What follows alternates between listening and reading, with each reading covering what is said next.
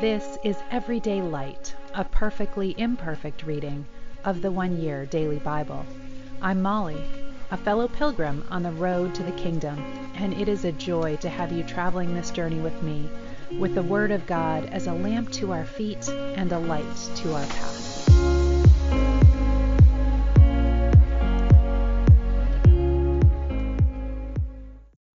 Welcome. This is the One Year Bible reading for February 16th, and we finished Exodus yesterday, and we are moving on to Leviticus. So let me share with you this section from Talk Through the Bible with the background of Leviticus. Leviticus focuses on the worship and walk of the nation of God. In Exodus, Israel was redeemed and established as a kingdom of priests and a holy nation. Leviticus shows how God's people, are to fulfill their priestly calling. They have been led out of bondage, Exodus, and into the sanctuary of God, Leviticus. Now they must move on from redemption to service, from deliverance to dedication. Leviticus is God's guidebook for his newly redeemed people, showing them how to worship, serve, and obey a holy God. Both access to God through the sacrifices and fellowship with God through obedience show the awesome holiness of the God of Israel. The Lord called to Moses from the tabernacle and said to him, "Give the following instructions to the people of Israel. When you present an animal as an offering to the Lord, you may take it from your herd of cattle or your flock of sheep and goats. If the animal you present as a burnt offering is from the herd, it must be a male with no defects. Bring it to the entrance of the tabernacle so you may be accepted by the Lord. Lay your hand on the animal's head, and the Lord will accept its death in your place to purify you, making you right with him.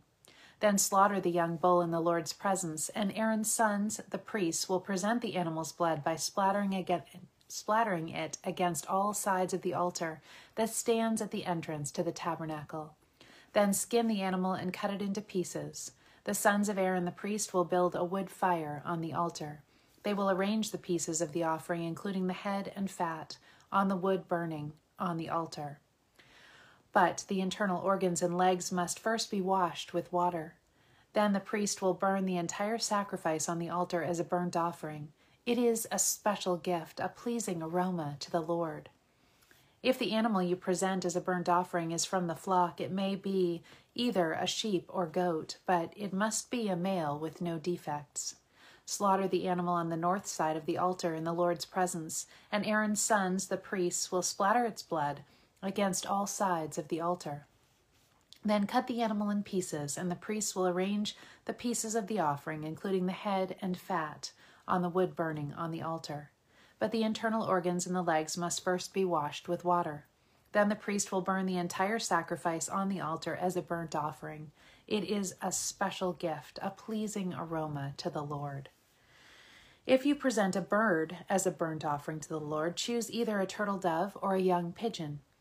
The priest will take the bird to the altar, wring off its head, and burn it on the altar.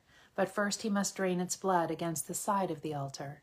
The priest must also remove the crop and the feathers and throw them in the ashes on the east side of the altar.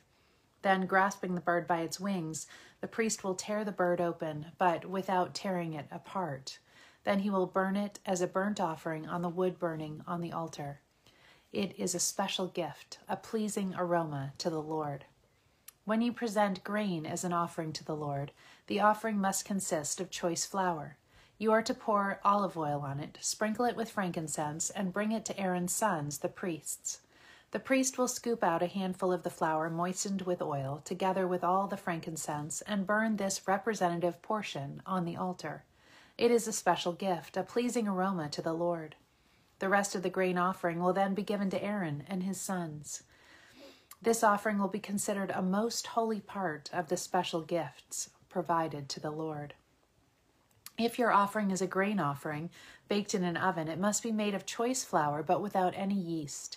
It may be presented in the form of thin cakes mixed with olive oil or wafers spread with olive oil. If your grain offering is cooked on a griddle, it must be made with choice flour mixed with olive oil but without any yeast. Break it in pieces and pour the olive oil on it. This is a grain offering. If your grain offering is prepared in a pan, it must be made of choice flour and olive oil. No matter how a grain offering for the Lord has been prepared, bring it to the priest who will present it at the altar. The priest will take a representative portion of the grain offering and burn it on the altar. It is a special gift, a pleasing aroma to the Lord. The rest of the grain offering will then be given to Aaron and his sons as their food. This offering will be considered a most holy part of the special gifts presented to the Lord. Do not use yeast in preparing any of the grain offerings you present to the Lord, because no yeast or honey may be burned as a special gift presented to the Lord. You may add yeast and honey to an offering of the first crops of your harvest, but these must never be offered on the altar as a pleasing aroma to the Lord. Season all your grain offerings with salt to remind you of God's eternal covenant. Never forget to add salt to your grain offerings. If you present a grain offering to the Lord from the first portion of your harvest, bring fresh grain that is coarsely ground and roasted on a fire. Put olive oil on this grain offering and sprinkle it with frankincense. The priest will take a representative portion of the grain moistened with oil together with all the frankincense and burn it as a special gift presented to the Lord.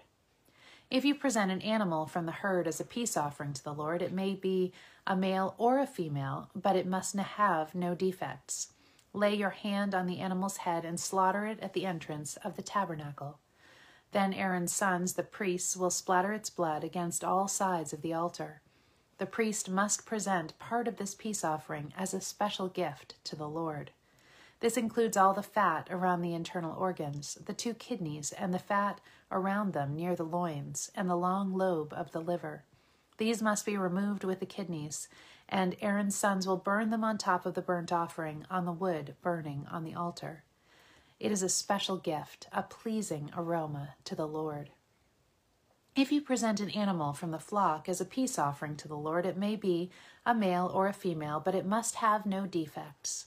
If you present a sheep as your offering, bring it to the Lord, lay your hand on its head, and slaughter it in front of the tabernacle.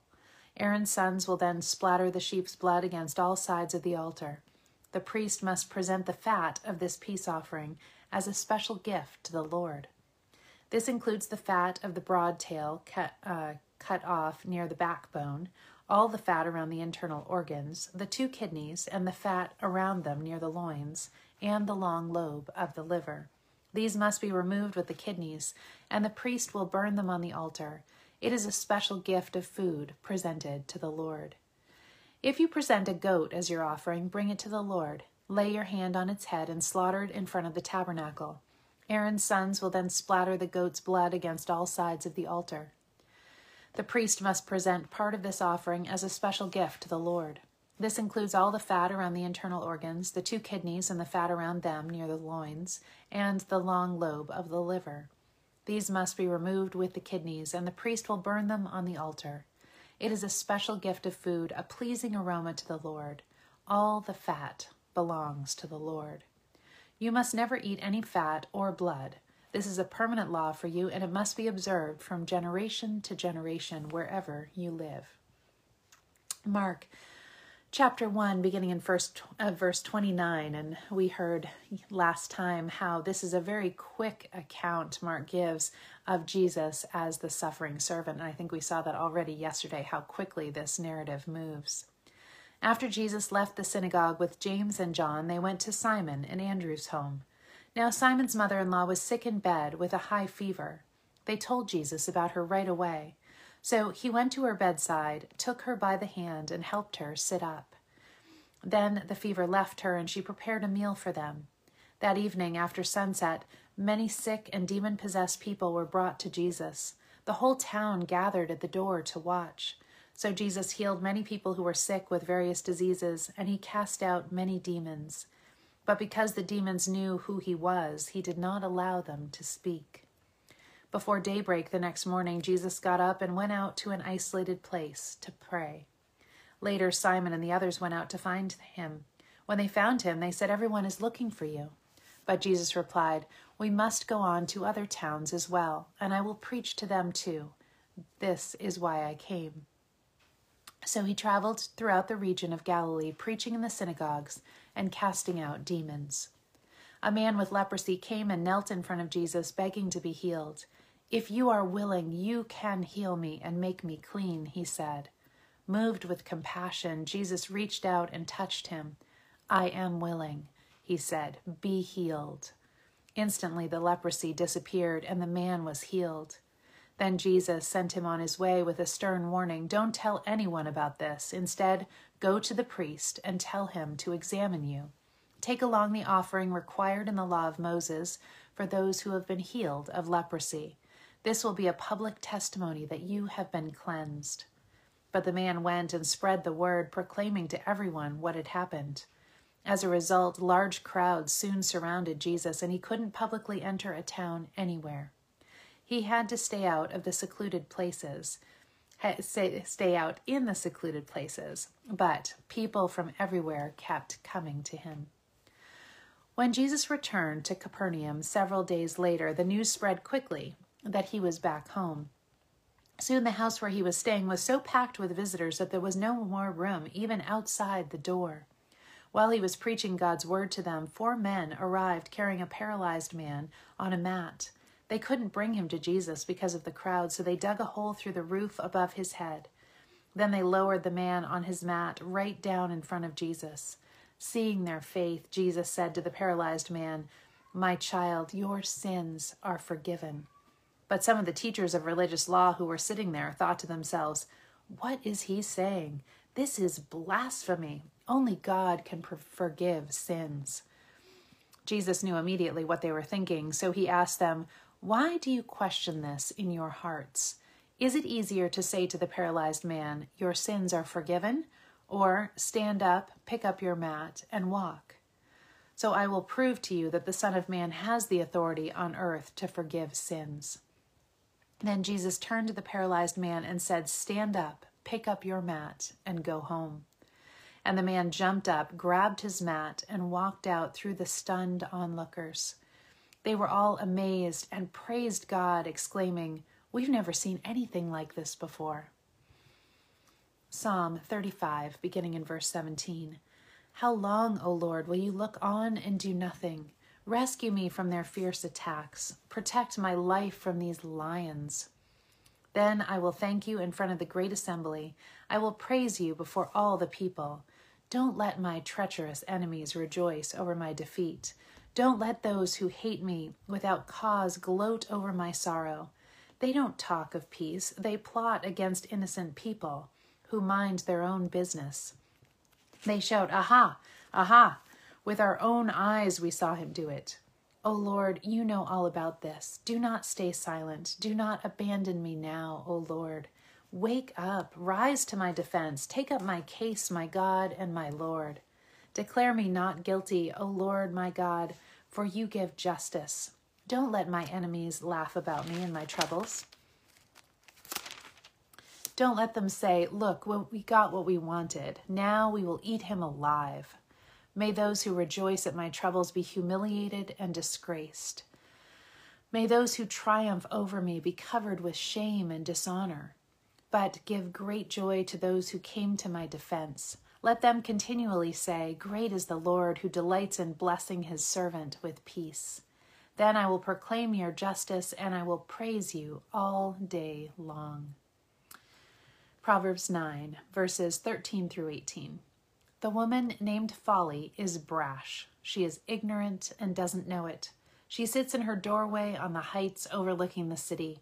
She calls out to men going by who are minding their own business. "Come in with me," she urges the simple. To those who lack good judgment, she says, "Stolen water is refreshing. Food eaten in secret tastes the best." But little do they know that the dead are there. Her guests are in the depths of the grave. And to end today, we have a selection from Selwyn Hughes's Everyday Light, this Psalm of Ascent being Psalm 132. And it's focused on the first verse, "O Lord, remember David and all the hardships he endured." This is the longest of the Songs of Ascents, and according to commentators, the oldest. Its key word is obedience. The first half of the psalm takes a single incident from Israel's past in order to illustrate the importance of obedience. The second half shows how to nurture the hope that leads to continuing obedience. Originally, this psalm was sung to commemorate King David's moving of the Ark of the Covenant to Jerusalem. David labored strenuously to bring the Ark from Kiriath Jearim and planned for it to have a permanent home in Jerusalem. He made a solemn promise not to give up until that plan was realized. King David had many black marks against him, but in this manner, he is the exemplar of godly obedience. The true knowledge of God, said John Calvin, is born out of obedience. To put that another way, no one can hope to know God unless he or she is prepared to obey him. Many of our difficulties in the Christian life stem from this fact: we are not obedient. During World War II, the Allied forces lost many battles in North Africa, and General Montgomery, a professing Christian, was sent to remedy the situation. He soon found the reason for failure. Orders, he said, were being seen as a basis for discussion rather than action. I was determined to stop this state of affairs at once. Our Lord's orders are not a basis for discussion among Christians. They are to be obeyed. No obedience, no discipleship. It is as simple and as stark as that. Oh God, help us to see that by obeying your commands, we are not entering into bondage, but into freedom. For your laws are our lives. They are what we were made for. Deepen our understanding of this. In Jesus' name, amen. Pray that you can hear the Lord's voice today and obey it, and pray the same for me, please. Love you all. Have a wonderful day.